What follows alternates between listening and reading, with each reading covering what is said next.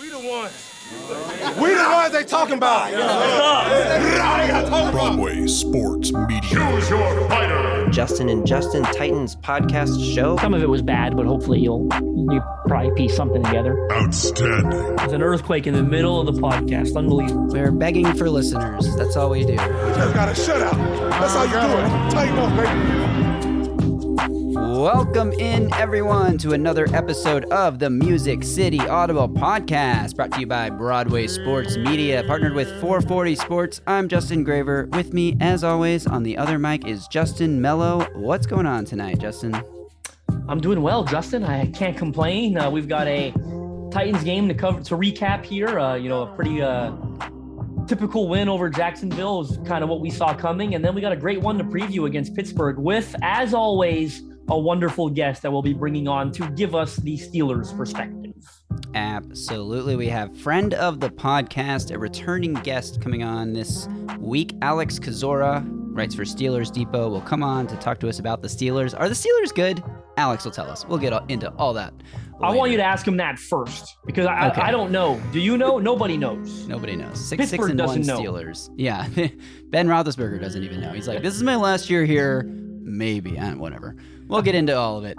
But first, let's talk about some news, because a ton of stuff went down for the Titans in the last couple of days. I'm just going to run through it, and then I don't really have any comments on any of it. So if you want to comment, feel free to comment on what stands out to you. The items of note: Brady Breeze has been claimed. He is no longer a Tennessee Titan. Breon Borders has been claimed. He is no longer a Tennessee Titan. Both of those guys were on the Titans practice squad. Other teams signed them to the active roster, so the Titans lost those guys. Dez Fitzpatrick was one of a million, I think, NFL players to be placed on a COVID reserve list on Tuesday, but the only Titans player, thank goodness, on a day where the league had, what was it, like 60-something positive cases or between... Something ridiculous, yeah. It's certainly the most in history, I guess you can say. Certainly. Yeah, right.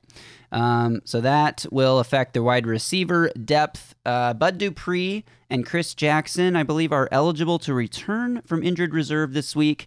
And the Titans claimed Zach Cunningham last week, and he should be eligible to practice on Wednesday, clearing all of his COVID protocols to get in the building and get on the field. And we should probably see him this week against the Steelers. So what stands out to you from that list? Go ahead, take it away. I'm gonna do some quick rapid fire here. Number one, so far the Titans have been relatively, I guess, fortunate to only have one player land on the COVID reserve list in Dez Fitzpatrick. But obviously did play on Sunday against Jacksonville. The game was in Nashville, so at least they didn't have to travel to Florida. We know how that's gone for teams in the past with the Buccaneers and so on. But hopefully they'll avoid a large outbreak like the one we're seeing in Cleveland and Los Angeles right now. Mm-hmm. If I can make a quick prediction, I'm going to say, I don't think it's that bold, but I'm going to say that one way or another this year, next year, both Breon Borders and Brady Breeze will be back in Tennessee. These are guys, especially Borders, who's been on and off for years. So I think both of those guys will probably find their way back to the practice squad, especially Breeze. I'm very confident in that Breeze prediction. Borders, maybe he's nearing the end of the line, where perhaps they're ready to kind of give up on him and move towards trying to develop someone younger. But I think there's a chance he'll be back, and I definitely think Brady Breeze will be back. Nice.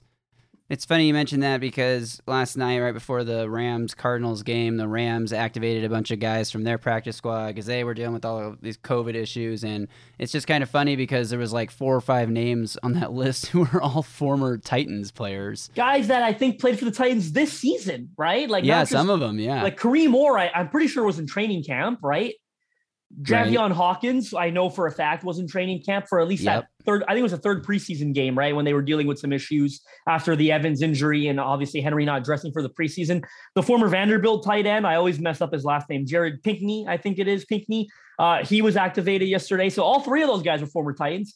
And Mekhi Sargent is actually on the Rams' active roster. Like they're 53. Right. So 4 former fringe Titans that all appeared in Tennessee earlier this season in Los Angeles yesterday. And boy, not that, this is not a Rams podcast, but Kareem Orr looked rough last night at times. I don't think he ever looked that bad in Tennessee, even throughout preseason. He was a guy we had a little bit of excitement about right in the beginning. And had him on the pod. Oh, yeah. We had him on the pod. We had him on tape with the Titans as well. He had a rough outing last night, but it's tough to get called up the day of and go play against Arizona's receiving corps at that, right? So real tough spot for him. And the Rams dominated. Well, they ended up winning by not a dominating score, but they won pretty handily. It felt like the Rams were winning all game long. So good for the Rams. Titans beat the Rams. Rams are ahead of the Titans in every single power ranking that came out on Tuesday. Who cares? Power rankings are stupid. Nobody cares about power rankings. You want to know why the Titans aren't higher in the power rankings? Because they beat the Jags 20-0. Let's get into that. Tennessee's first shutout in like 20 years at Nissan Stadium, which is cool, I guess. You could tell the Titans dropped a video after the game of a bunch of defensive players being super hyped about the shutout. And I think it was really cool to see that. That's my top takeaway from the game, is that there was a few drives where Jacksonville threatened the shutout, and the Titans defense was not giving them anything. And we've seen Titans teams in the past that like had a game wrapped up and won, and this is the reason it's been 20 years since they had a home shutout, is the other team gets a late garbage time touchdown. And even like sometimes like the Chicago game a few years ago, like it feels like the Titans win,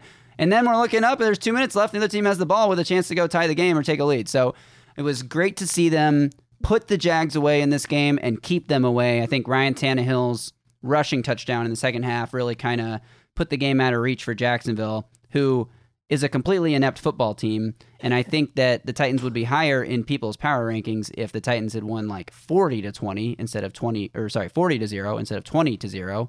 But anytime you can force 4 interceptions in a game, I can't remember the last time the Titans had 4 interceptions in a game, just a completely dominant performance. On the offensive side, they only put up 20 points, but it felt like, and this is something that we talked about going into this game, was, after coming off of 2 games with 9 total turnovers, you just wanted to see them take care of the football, not make mistakes, not beat themselves, drive down the field. They executed long drives down the field. They did have 1 missed field goal on one of those drives, but overall, I mean, do you want to see more from the offense? Probably, but this is also a Jacksonville team that just beat Buffalo a couple of weeks ago. Their defense has been decent. It's not good, but it's been decent. They have a few talented players, at least on the defensive side of the ball. So I was pretty pleased with this Titans performance. What did you think? Yeah, one thing I'll say about you mentioned taking care of the football. That was important, but not only that, but how about swinging the pendulum a little bit? Because not only did they turn over the football a ton against Houston and New England, I don't think they forced a turnover in either of those games, right? So to come back here and take care of the football, as we mentioned, but to force 4 turnovers, right? It was the 4 interceptions and win the turnover battle by 4. You lost it by 5 against Houston. Well, now you win it by 4 against Jacksonville. I think that was really important for the defense as well. And one thing I'll say about the shutout is that you saw the players, how hyped they were after the game. I typically think that stuff matters more to players than it does to fans. Yeah, fans think it's nice, but you can really see how hyped they were, right? And they talked about it in the post-game press conference. Kevin Byard talked about it, how fired up he was about it. Jeffrey Simmons talked about it, and they went on and on. So I think it was really cool. I mean, it hadn't happened in 21 years at home, and I don't even remember that game, truthfully. 2000 against the Giants. I think the Giants shutout was the last one that they had, but that was on the road in New York. Their last home shutout was 2000 in the final game of the season. I believe I'm getting that correct. I don't know who it was against, and I certainly don't remember that game. I was already watching the Titans then, but 2000, right? Like that's how long it's been since the home crowd has seen that. So kudos to them. They did their job. And what can you say about Jacksonville? What an absolute disaster of a football team. Urban Meyer is a disaster, just a shit show that has no idea what he's doing offensively. I mean, the interceptions were great. I was referring to Jacksonville's offense there. The interceptions were great. Buster Skrine, I think it's pronounced, had a nice little one, a 33-year-old corner veteran guy who Mike Vrabel raved about, right? Is really happy to have him on the team. I mean, I've heard of him. He's been bounced around the league, but like, how did he end up playing significant snaps in Tennessee? It's crazy. I don't want to get on this tangent, but it kind of makes you wonder how many guys are out of the league right now that can still play. You know what I mean? Like he showed he could still play, right? A lot of this boils down to opportunity and yada, yada. And he's getting one and he's playing well. Like you probably feel better about putting him out there than you do certainly a Breon Borders or a Breon Body Calhoun, or maybe even a Chris Jones. Greg Maben did look good in that one game, but it's probably close between them now. So, and Greg Maben had to play in this game where it was like the Jags had like a 3rd and 10 and they ran like a slant or like an in-breaking route or whatever, and Maven was like bailing into coverage and tried to break forward to come and make the tackle. It ended up being like a 15-yard gain on like 3rd and 10. It's like, what? Come on, play up a little bit. I don't know. Right. That So play rubbed that's me what the I wrong mean. way. Like Streen could probably play more than all those guys. So good for him for having the INT. Christian Fulton had one that looked like an arm punt from Trevor Lawrence. I mean, it was horrible. I mean, the game was over by then, and he's just trying to make a play. I get it there in desperation, but it was terrible. And shout out to Jalen Brown and Rashawn Evans, who both made really nice interceptions. You know, Evans, credit him, great hand-eye coordination. You know, the ball goes through Laviska Shenault's hands. He's got to readjust to the flight of the football, and he brings it down. I mean, it was a great pick. And then Jayon Brown kind of one-handed it, right? At least he kind of corralled it to his body with the one hand, got his second hand on it, and hauled it in. So and I think it was good, great for both of those guys to play well, because Brown hasn't played well lately, in my opinion, in recent showings. And Evans obviously was coming off like a 6-game absence, which was kind of puzzling. Hadn't played since the win over Kansas City. So it was really important for both of those guys to show up and play well, and they did. Yeah, agreed. And especially with Zach Cunningham now on the roster, it's going to be really interesting to me to see how these linebackers are deployed, because David Long should be coming back sometime. That's like the main thing I want to talk about tonight. It may not be interesting to anyone else, but going forward, you know, how this is going to play out is going to be fascinating to monitor, because I have no idea what they think about this 4-man group that they now have. Look, all 4 of these guys are starting caliber inside linebackers in the NFL. And I know someone's going to hear that right now, especially our colleagues, and say, Rashawn Evans isn't a starting caliber. I don't think inside linebacker depth around the league is as good as you think it is. Yeah. Rashawn Evans probably is a starting caliber inside linebacker on a lot of teams, right? It's just, it's a position that's not always, what's the word I'm looking for? It's a little devalued. You know, it's not all that different from the running back on offense or the safety. That's, you know, Kenny Vaccaro's free in August when the Titans signed him, to give you an example, right? So happy retirement. Sorry? Wish Kenny a happy retirement. Yes, random, we never did that. Happy note. Retirement to Kenny Vaccaro. Glad I said his name. Glad you said that. A great Tennessee Titan, one that we'll remember very fondly. Yes, hook 'em, as you say. I whatever. used to play basketball with him at Gregory Gym. We went to Texas together. No big deal. Whatever. NBD, right? You were the point guard. He was the small forward. No big deal. And he was slamming it on people's heads at like 5'10". Yes. NFL athletes are absolutely ridiculous and typically don't get enough credit. Do you remember the random thought? You remember the clips of Josh McCown playing basketball? Oh yeah, just like even these old white quarterbacks where everyone's like, oh, they're probably not that athletic. Then Josh McCown shows up to basketball and is like LeBron James of pickup basketball, right? It's just I thought you were gonna say all of them are athletic and ridiculous. I thought you were gonna say Justin Hunter or Kendall Wright. Both of those guys were ballers on the basketball court. Oh no, that I knew, but I mean the McCowan one was like the McCown one is crazy. 37, right? Because he looks like a history teacher at your middle school. Yeah, like a journeyman quarterback who's played for 13 different teams already. But anyway, back to the point. Well, here's what I'm super interested in is the guys that are your quote unquote starters, or at least were expected to be your starters coming into 2021, are both free agents in Evans and Brown. Right. So how much do the Titans say Brown's one of our best linebackers, we need him on the field for almost every play, versus David Long is the future, versus we want to see how Zach Cunningham fits into this defense going forward, because next year your starters could be David Long and Zach Cunningham if they let Brown and Evans walk, which is not completely unrealistic given their contract situations and the Titans cap situation and the fact that they now have Long and Cunningham. But how much do you put Long and Cunningham on the field together just to make sure that next year you're covered at linebacker, versus like you got to win 3 of these last 4 games to try and make a run at the 1 seed. So I agree. It's going to be fascinating. I think we'll see 3 linebackers on the field plenty, because it's going to be about getting your best 11 guys on defense on the field. And like, would you rather have Dane Cruikshank as a third safety, or like Jayon Brown as like a nickel backer with Cunningham and Evans out there thumping downhill? You know, like that's going to be interesting to see how that plays out. The only thing that I'll say with conviction is, and again, I talked about how fun this is because it's a little unknown and you'd be silly if you thought you were certain you know how it's going to play out. The only thing I'll say with conviction is that, again, barring health didn't ruin him, when David Long Jr. comes back, he absolutely has to be one of your 2 starters, because he has been your best linebacker this season, I think, without a shadow of a doubt. And one of those spots has to go to David Long Jr. Friend of the podcast, David Long Jr. We agree with that. We'll see if the Titans coaches do, because it's always been a weird issue where it feels like they don't want to put Brown and Long on the field together. Unless, I mean, Evans was out, so they did it for a little bit, but then it's Brown that's got to sit. I mean, Brown Agreed. hasn't played at the level of Long, not even close, to be honest. And I think Evans had maybe one of his best games as a Titan outside of maybe like that New England playoff game or something. He played a pretty good game a couple of weeks ago. I'm trying to remember. You know when it was? One of his last games before he got hurt. Yes. It might have been the Kansas City game then, actually. It was when, because I remember thinking about it, it was when they signed Avery Williamson.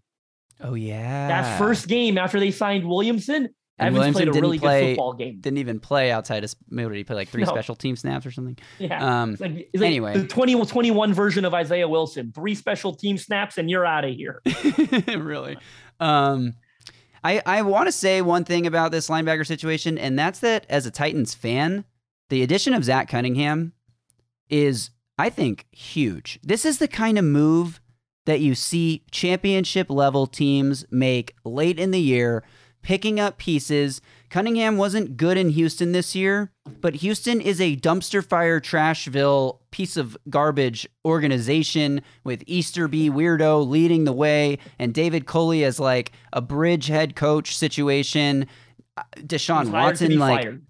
Yes, hired to be fired. Deshaun Watson, what's going on with him? He's still just like chilling, inactive every week in Houston, and it's just like a whole weird thing. So I could totally see if you're an NFL player, it's like, and you're going to work every day for the Texans, like that can't not be easy to go to work every day with and give it your best. And maybe like, oh, don't you want to sign guys who are going to give it their best everywhere they go? Like, yeah, sure, whatever. But Mike Vrabel, Shane Bowen have a history with Cunningham. Every single time Vrabel has had a chance to talk about Cunningham to the media, he has just raved about how, I mean, it's clear to me that Vrabel loves Cunningham. I think Vrabel was the reason Cunningham got the huge extension that he got, not because Vrabel was like, you have to pay this guy, but because Vrabel was the defensive coordinator when Cunningham kind of broke out. So all that to say, I do think Cunningham will get on the field sooner than later. I don't think it's just going to be like your 4th linebacker who only plays if someone gets hurt. They may have certain packages for him. I think he'll be familiar enough with Vrabel's defense to get on the field fairly quickly, and Bowen's defense. I mean, Bowen and Vrabel were together in Houston with Cunningham. So like they know each other well. So I think it'll be interesting to see how he gets worked in here. Let's move on really quick. Yeah. And I want to ask you about Jay Feely's comments. Apparently, the Jaguars, whoever they met with during their like pre-broadcast meetings Saturday night in the hotel or whatever, told Jay Feely that they were going to go after Christian Fulton. They thought Christian Fulton was the weakness in the Titans secondary. What? Why? What? Who? I'm embarrassed. I don't know this, but there's so many injuries. Who started at outside corner this week opposite Fulton? Was it Mabin? I mean, I think it was Mabin. I have to look up who led the team in snaps at corner outside of, because it was like Mabin or Screen. It was some like journeyman scrub. It was probably Screen, I would think, because he's been playing outside. It's like, right? I think should we target the second round pick who's been playing out of his mind? Should we target? How about this? I'm sorry, not to cut you off. Hit me. Buster Screen. We said who is second in snaps at corner? Don't tell me he led the room. It was Christian Fulton was second in snaps at corner because Fulton played 47 snaps, which accounted for 85%. Buster, sorry, I'm backtracking. Christian Fulton was third in snaps at 47 snaps, which was 85%.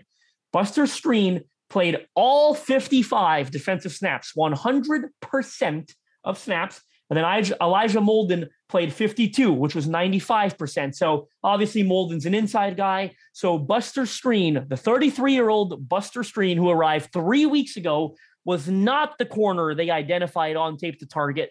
Rather, it was Christian Fulton, who was playing out of his mind. Nor the rookie third rounder, who's a little bit slow, maybe. To some people. And it's got short arms. It's Christian Fulton, the guy who's going to be the guy. Yeah, that makes absolutely no sense. Does that mean the Titans were in nickel on like 52 out of 55 plays in this game? Molden played 52 snaps, so Fulton probably didn't play the last couple snaps, right? They threw in a bunch of backup defenders near the end, it looked like, so you kind of got to account for. Maybe they threw Molden outside for the last 3 snaps and said, screw it, right? I mean, I'd have to go back and look at the tape, but it just, doesn't it kind of speak to the level of ineptness that, because Jay Feely was getting shit for that. And I don't blame Jay Fiedler for coming on Twitter being like, yo, I'm not the idiot. Trevor Lawrence said that's what they told me. Like, what am I supposed to say? Yeah, exactly. So it really is mind blowing. And he said Trevor, right? Like he said Trevor Lawrence said it. I think he might have said Trevor told him that. Yeah. Yeah. And Fulton did get beat on that one play. Marvin Jones got not behind him because it was another one of those awfully underthrown balls that resulted in a defensive pass interference against Christian Fulton. But Marvin Jones made a great adjustment on an underthrown ball, came back to catch it. Didn't count. Holding on Jacksonville, offsetting penalties. That play, the one play Fulton got beat on, didn't count. He had the interception that you mentioned. He also had a really nice play where he got his arm in and dug out the ball to break up a pass. So all around great game for Fulton. One last thing I want to ask you about before we move on and talk a little bit about the playoff picture, and then we'll get to talk about the offense because we didn't talk about the offense enough. Exactly. Was it enough for you? So here's what I think about the offense. Overall, I mean, in the first half, they moved the ball, it felt like, with ease. The first half was a great half of offense. They had a missed field goal, and they had another drive that stalled out that ended up kicking a field goal. But overall, I was fine with the way the offense moved. Could they have been a little better? Could they have executed a little better? Yeah, but we know what they're dealing with weapon-wise. But the thing that's still concerning to me about the offense is the pass protection. Because in the second half, especially, it felt like Aaron Brewer had one play where he got run over, like put on his back, run over, filling in at left guard for Roger Saffold. It was a rough day. 280 pounds or whatever he is. He's not big. The one thing that Brewer is not good at is pass protection, especially against stout interior rushers. And Jacksonville has a pretty stout defensive line. Josh Allen's had a good year, and they have guys that make plays up front there. But the pass protection overall, I mean, Tannehill took 4 sacks. Trevor Lawrence only took 3 sacks in a day where it felt like he was under duress the whole day, throwing 4 interceptions, and yet Tannehill sacked on one of the first plays, didn't he? The one they called him down. I think it was the first play of the game. Autry just wrapped him up, and he tried to throw it away. So I am still concerned when they play better teams that Titans can't throw the ball downfield because they can't protect long. Like there was one play where Julio was wide open. It was a play that everyone was talking about where he was like hopping off the field and people were like, oh, Julio got hurt again. He said after the game that he was only hopping off because he was mad he didn't get the ball. And it's not like he's mad at Tannehill. It was just like mad that the play didn't work out because pass protection broke down and you can't hit the wide open deep shot. So against Jacksonville, whatever, it's fine. Against Pittsburgh with TJ Watt rushing the edge, if he's healthy for the whole game, that's a totally different story, and that's a huge concern to me, is how is this team going to pass protect against playoff caliber defenses like the TJ Watt Steelers, like the 49ers the following week, even the Dolphins, who are a fringe playoff team at the moment, fighting for a 7 seed, but defensively have been playing pretty well, have a pretty good pass rush, and I'm a little worried about how it's going to be when you do get to the actual playoffs and you're actually playing these really good teams. So anyway, that's my concern. I think getting A.J. Brown back and Derrick Henry back only do so much to help that aspect. Like, obviously, the threat of Henry on the field and A.J. on the field, like, everyone has to account for what they can take any ball that they can take a 1-yard play to the house on any given touch. Right. But how much do they really help the pass protection? It's not like you're getting an offensive lineman back. You know, you're getting a wide receiver and a running back, hopefully, over these next few weeks.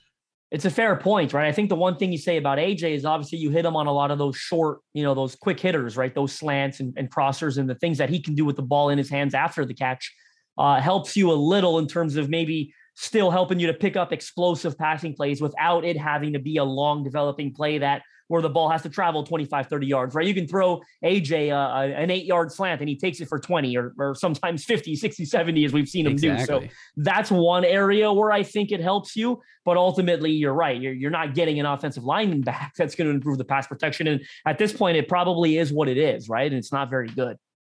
Yeah, exactly. So, all right.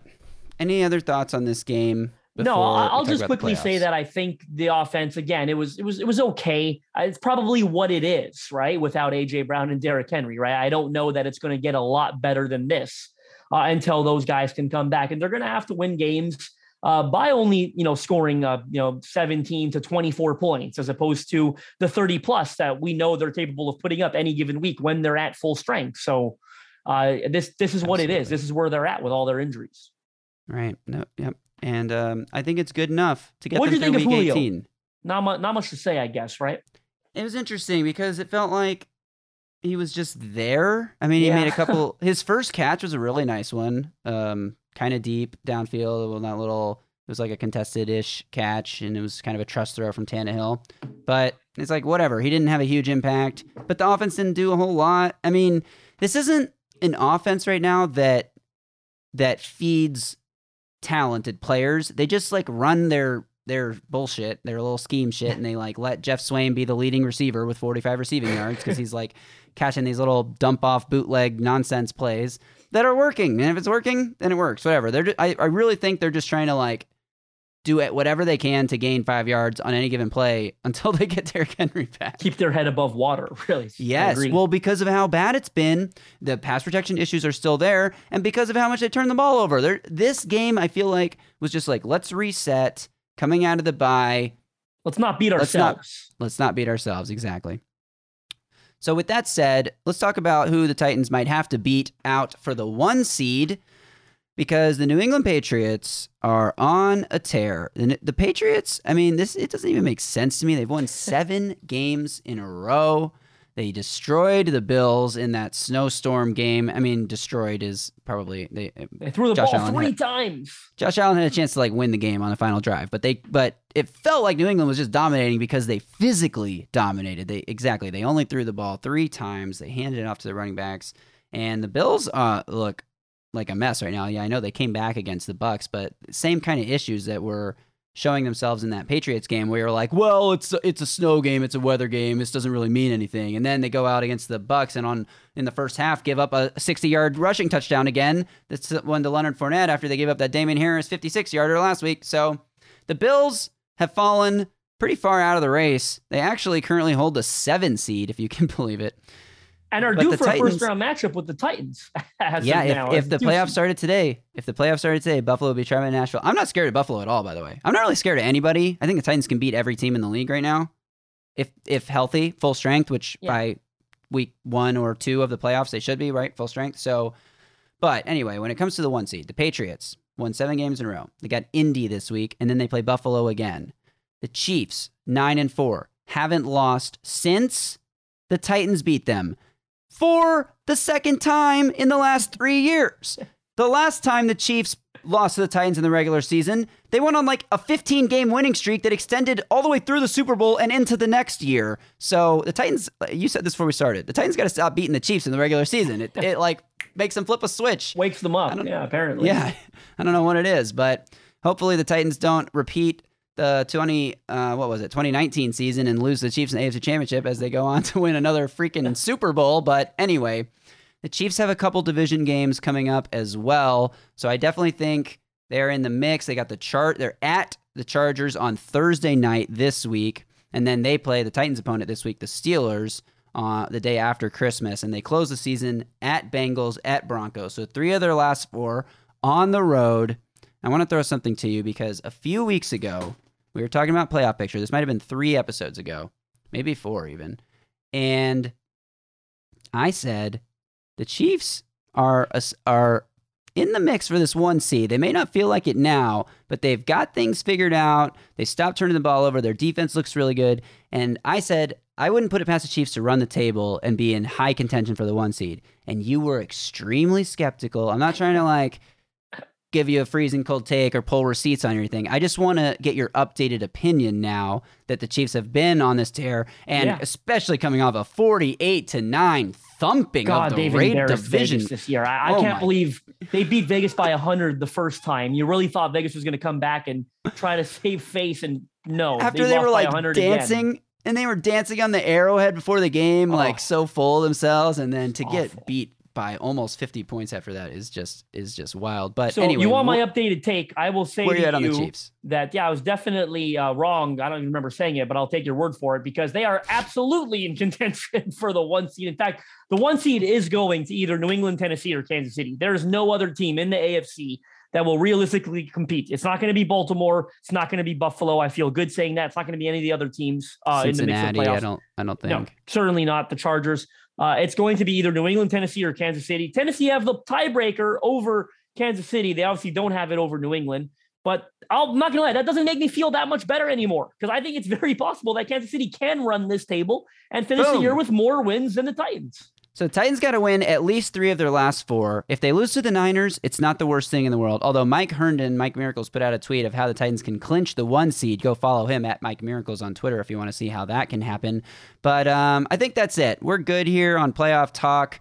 Root for Indy and Buffalo to beat New England over the next 2 weeks. That will help the Titans immensely. All right, let's get to our guests then. We're very happy to bring back to the podcast Alex Kozora, writes for Steelers Depot, SteelersDepot.com. You can follow them on Twitter. You can follow Alex on Twitter at Alex_Kozora. Alex, thanks for joining us again. Nice to have you back on the podcast. And how you doing? We're excited to talk about this game. Doing well. It's a big game for both sides. Probably a bit more for Pittsburgh, but it should be a good matchup. Yeah, it looks like Pittsburgh's playoff hopes are hanging somewhat in the balance, not entirely on this game, but they've got to win probably 2 or 3 of the last 4 to get in there. So my first question here is just a very basic general one, because we were talking before the show and having trouble figuring out, what is this Pittsburgh Steelers team right now? Are the Steelers good, in your opinion? I've been asked that 2 straight weeks now before the Vikings game. My answer might be a little different after the fact. I mean, it's a really good question because it's such a hard answer to give. And the way I would define them is they're a competitive team. They're in a lot of games. Not every single one. They've been blown out by Cincinnati this year, for example. Green Bay wasn't particularly competitive, but they're usually keeping it close. And they're kind of in that, they're in close games and they can't get over the hump kind of situation. The comeback against Minnesota last week, a great example of that. So, before the season began, I pegged them as a 9-8 team, 7 seed, one and done kind of club. So I guess it's relative. It's the Steelers are good if you're a Lions fan. The Steelers aren't good if you're like a Chiefs fan. They're kind of in that weird in between. They've had a lot of injuries this year. So it's been certainly an up and down type season with a lot of highs, a lot of lows, and just really has been a roller coaster. So I would say they're competitive. If that counts as good, then so be it. If not, then they're kind of in that slightly above average category. I would put them. Right. That makes me think about something. I'm curious to get your take on it, because I always think, when I hear that, I think a competitive team doesn't always necessarily mean that it's a good team. But what I do think it's usually more a reflection of is that they are a well-coached team. Yeah, that's a fair way to put that. It's kind of like Minnesota. Minnesota's been a very competitive team this season. They're not always a good team, and they did well against Pittsburgh on Thursday night. And so I think, obviously when you have Mike Tomlin, you have the leadership. When you do have star players in place like Cam Hayward, like T.J. Watt, like a Minkah Fitzpatrick, and a veteran guy like Ben, who has not been perfect this year, but I think it's been better than what the national media thinks. When you have those pieces in place, it's hard to be a 5-12 kind of a team. You're always going to be at a baseline level kind of in the mix, but they've had so many injuries. There's been such an upheaval offensively. They're trying to find their identity offensively, trying to run the ball with more success, which has been a very much a mixed bag this season. So they've not been able to take that next step because the other complementary pieces have not really kind of fit into place. And you factor in the injuries and losing close games and some bad starts have really hampered this team overall. So they're in the mix, they're in the hunt, but even if they do turn things around, this is not a team that's likely to go terribly far in the playoffs. I want you to expand on what you said there about Big Ben. It sounded like you think the national media is maybe being a little overly critical of him. And let's be honest, it's easy to poke fun of him, right? He's an easy target, especially on Twitter. His age, I may go as far as saying he's not in the greatest shape. He's not going to be on the cover of GQ magazine more than likely anytime soon. Never was, though. Never was. No, of course. I know, never was. My point is he's an easy target, right? Mm-hmm. But I am curious to hear you expand on that, on how you think he's played this year, because all signs also point to some reports a few weeks ago, national reports, claiming that this is his final year in Pittsburgh. And that didn't necessarily mean he's going to retire, right? So that kind of leaves the door open for him to play elsewhere. So what is your take on Big Ben this year? Yeah, I mean, obviously I'm a bit biased here, and by no means am I saying this is a top 10 quarterback anymore. He is far removed from the old backyard Ben that he once was, but he's not the, completely washed up player. I think the Vikings great game is a great example of that. I mean, he's leading this team that comeback. The Chargers game didn't practice all week because of the COVID list, and, he led that team back and almost pulled out the victory in that one. I think he's had to deal with so much new this year: a new offensive coordinator, new offensive line coach, a new assistant offensive line coach, new tight ends coach, a brand new offensive line, basically top to bottom, a new running back, a new tight end, et cetera, et cetera, et cetera, injuries, losing Juju, things like that. And so that's been a lot for any quarterback to handle, especially one who's kind of usually been in a pretty consistent, stable situation of the same guys, the same OC, the same offensive line for a long time. And this run game has really been frustrating this year. It has been, I think, overall better than last year, but it's been so hit and miss. And this team needs a run game to be successful. That was their whole offseason mantra and philosophy, and it really hasn't worked out quite the way the team hoped and envisioned. And so it's really put a lot on Ben's shoulders. They're a very heavy RPO kind of offense and things like that. So obviously the deep ball has not been very good. That's a receiver issue and a quarterback issue. But I think the velocity on Ben's throws actually is still there. That arm is pretty lively overall in some of the shorter to intermediate type of throws. And so overall, there's been a lot on Ben's plate this year, like last year. If I had to grade him, I would put him probably at a B minus. He certainly had his fair share of mistakes this season. And you're right. I mean, this is the least mobile quarterback in football. His knees are 85 years old, and that's why he's probably going to retire after this season. But I think he has been better than what the national media gives him credit for. So that answer you gave, Alex, kind of created two questions in my mind. And it also feels like you're reading my questions list here, because you kind of start bringing up these points that I want to touch on. You talked about dealing with a new offensive coordinator. Give me a little about your first impression. I mean, first impression is we're 13, 14 games in here. But your impression of offensive coordinator Matt Canada, because obviously you watch Steelers more than Justin or I have. It seems like they're not always on the same page, Big Ben and Canada. I've seen Big Ben have a couple of quotes that didn't seem to be like a ringing endorsement of Canada's offense, number one. And secondly, correct me if I'm wrong, but it seems to be heavily focused on a lot of pre-snap motion. And sometimes it looks like they're window dressing something that isn't really being executed at all that high of a level. So it kind of begs the question, what's the point?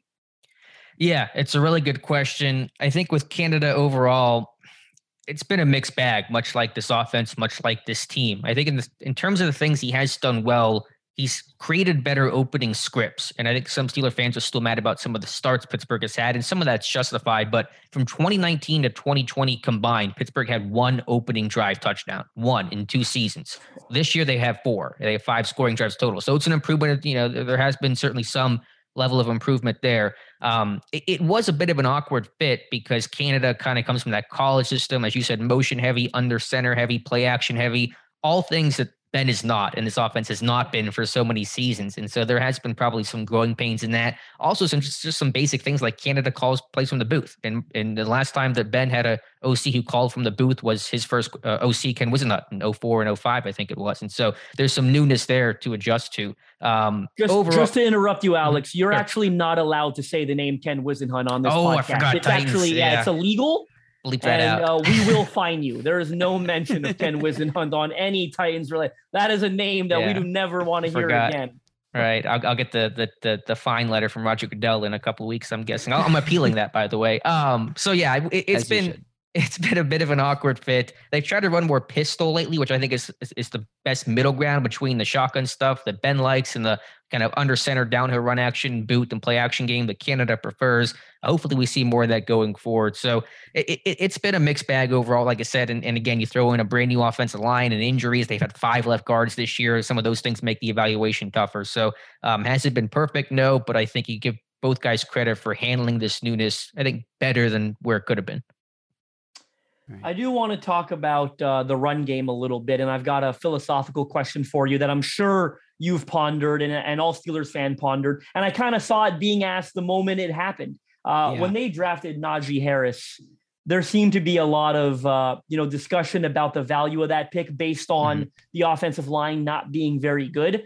Sure. I think there is no question that Najee Harris is incredibly talented. I think we've seen that this year. I mean, he's caught a ton of balls and he's made a lot of things happen, both in the running game and passing game. He's but got obviously 60 catches. 60 catches. I mean, he's been unbelievable as a receiver out of the backfield. But that question still kind of does go begging, right? Because that offensive line is not very good. They're not opening up holes for him. So where are you at now with that pick, so to speak, knowing that this offensive line is not ready really to help a running back operate at the level that he's capable of operating at. Yeah, it's a fair question. It's that idea of the old school, new school mentality. And you're right with Harris. He needs 3 more receptions to break the Steelers rookie record for most receptions by a player. Chase Claypool said it last year was 62. Harris sits at 60, as Justin, you mentioned a moment ago. So I think you have to look at Harris as the whole product. He's a runner, he's a receiver, he's a blocker, and Mike Tomlin has always wanted that workhorse back. It's what he had in Le'Veon Bell. It's what he hoped to have in James Conner. Health did not really allow that to happen, and that's why they drafted Harris. So Pittsburgh definitely is that old school mentality. I mean, Tomlin's been here since 2007. Colbert's been with the team since 2000, and they are pretty anti-analytics. Like if you bring an Excel spreadsheet into that office, they kick you out. Like they'll call the cops. Like they are very old school. They are very like from the gut type of people. And that's what Colbert's been his entire life, and Tomlin just the same. So understand the point on the lack of value for running back. And I don't think anybody can dispute that. But I would say, was there really an offensive lineman to take at 24? The next offensive lineman who went after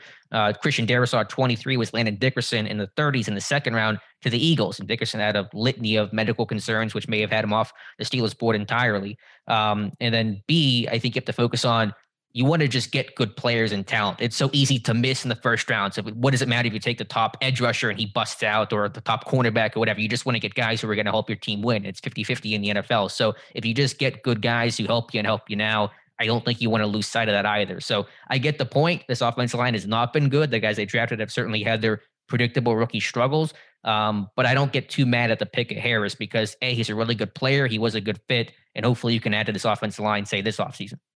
Before I turn things over here to Graver, I do want to just say that I actually agree with you. I didn't pose the question because that's kind of where I land. Mm-hmm. I ultimately land on he's a really good freaking player and they're never going to regret that pick. Right now, you go ahead and, it sucks to kind of have this year. I don't want to say wasted, but, so to speak, where you're kind of limiting the upside because you don't have the O-line in place. But at the end of the day, they'll probably get that right at some point, and they're going to be really happy that they have Najee Harris on their football team. Yeah, you can attack it next year, but you're right, Justin. I mean, he's going to get 400 touches this year and probably like a 7-9-1 season. So it hurts you a little bit whenever you give this guy so much work and he can't make the playoffs. So it's just like you had to do it because he's your guy and he was going to try to take you there, but it does kind of suck in retrospect. Yeah, we were just talking the other day about not interior O-line, but tackles that were drafted in like the second round. And it's like, are any of them good? Like Spencer Brown is okay, but he's also had his plenty of struggles. Like Titans second round tackle Dylan Radins hasn't even played like at all. He's struggled a lot, right? They've started like 6 offensive tackles before him. Wow. I wish I was kidding. He had his problems in camp whenever he really had struggles, I think, this summer, and that's kind of what got him shuffled aside, I believe, right? They flipped him to the right side, and he was a left tackle in college, and he was struggling out of his pass sets on the right side, and then he started playing guard, and like maybe he's just a guard now. Who knows? I mean, Roger Saffold was a tackle in college, tried to play tackle in the NFL, and a couple seasons later, he was a great guard. So. I don't want to start this conversation now because we've beat this drum to death, Braver and sure I, but I do want to say that I think, Alex, in case it sounds like you're curious, I don't think they see him as a guard ultimately. But what I do think they saw, and I disagree with their decision-making, I think they saw a guy that wasn't ready to start at right tackle. So you know how coaches are in the NFL where they're like, oh, well, if you want to be active on game days, you got to be able to play multiple positions. So if you, especially as a backup O-lineman, right? Oh, you got to be able to swing around a couple positions. So I think that was the thinking behind having him play a little guard. Like, oh, you know what? If he's going to be active, he's got to be able to back up tackle and guard. But right. I hate it either way, because number one, he's a tackle. And number two, even if he's not ready to start, you should just focus on getting him ready to play tackle, because that's where you drafted him to play. All you're doing is taking away time from him playing tackle. Right. So but yeah, like he they've started Taylor Lewan, obviously, and David Kissenberry are their starting tackles. Ty Sombrello has started games at left tackle, who retired now, by the way. He retired. He retired after like 5 weeks. Oh, get out. Yeah. Kendall Lamb has started at left tackle. So we're already at 4. Bobby Hart, they signed off the street and said, you started him will immediately. Learn the offense and play better than the guy we drafted in April. You know it's bad when Bobby Hart's playing over you, because Hart's one of the worst tackles I've ever seen. He was horrible. And TJ Watt owned that guy in Cincinnati. So that's a bad sign. He was a Cincinnati guy for a while. Did he start 2 games, Graver? Or he started the Rams game. One, which they won by a lot. I don't know. And he was they won that game as a defense, but I think he started or played in like 2 or 3. He was horrible. Well, let's transition back to what we're talking about here. Steelers, Titans. You mentioned TJ Watt there dominating a little bit of Bobby Hart, but I want to ask about TJ Watt and the Steelers defense in general here.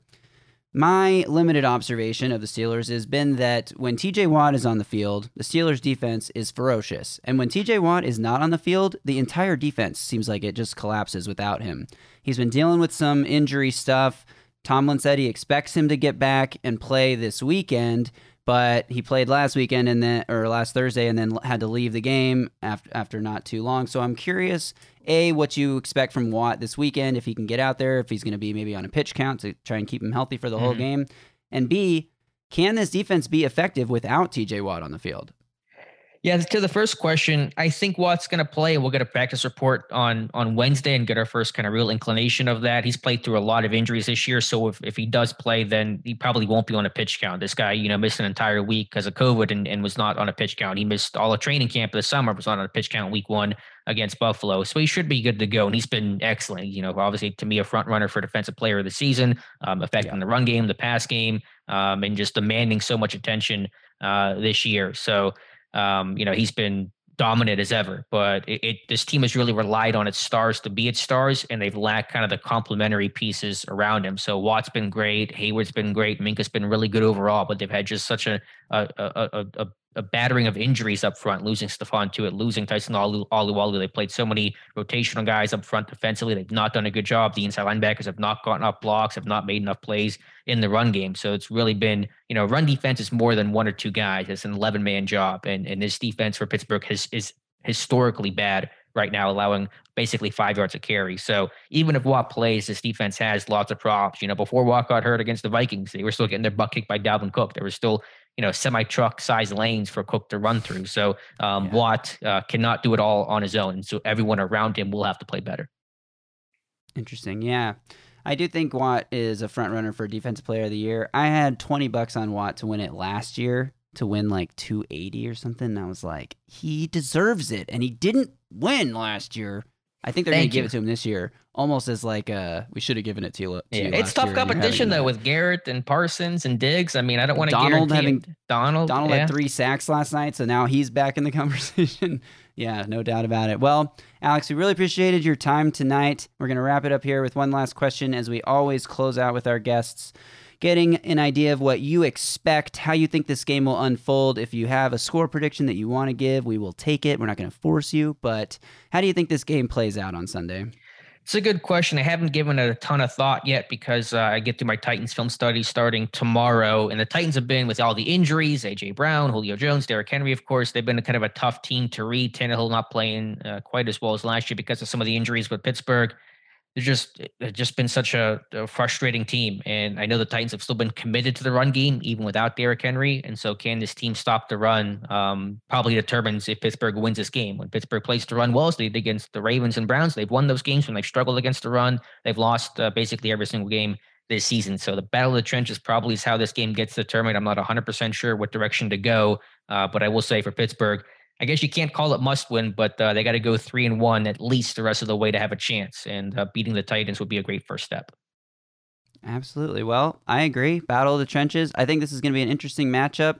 I do think the Titans match up well with the Steelers because they stop the run pretty well and they stay committed to the run even when it's not working. So I think those 2 points kind of fall in the Titans' favor. Justin, anything you want to add before we let Alex go?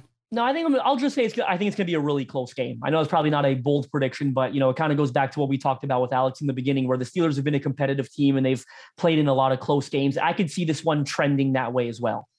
Yeah. Pittsburgh, the definition of competitive, and competitive has not been always good enough this year. But then it comes down to those fourth quarter plays: who makes the last play, who creates a turnover, who gets the third down stop, the red zone conversion, et cetera, et cetera. So those games are impossible to predict when they're within a touchdown and there's 5 minutes left. Yeah, absolutely. And I think this one, I would take the under and, expect a close game here. So thanks, Alex, for your time. We really appreciate it. Again, everyone out there, you can follow Alex on Twitter at Alex_Kozora. That's Kozora. Check out SteelersDepot.com. Alex, thanks for your time. Hope you have a great weekend. Guys. Appreciate it. You too. All right, thank you so much again to Alex for joining us, giving us his insights. That will do it on this show. Before we go, I'll just say I think the Titans win 17-13. What do you got? I got Titans 24-17. Well, there you go. We both got a one-score Titans win. All right, that will do it. Like I said, we will be back next week to preview Thursday Night Football, Titans-Niners on Thursday night, and we'll recap this Steelers game. Until then, you guys stay safe out there and tighten up. A Broadway sports media production.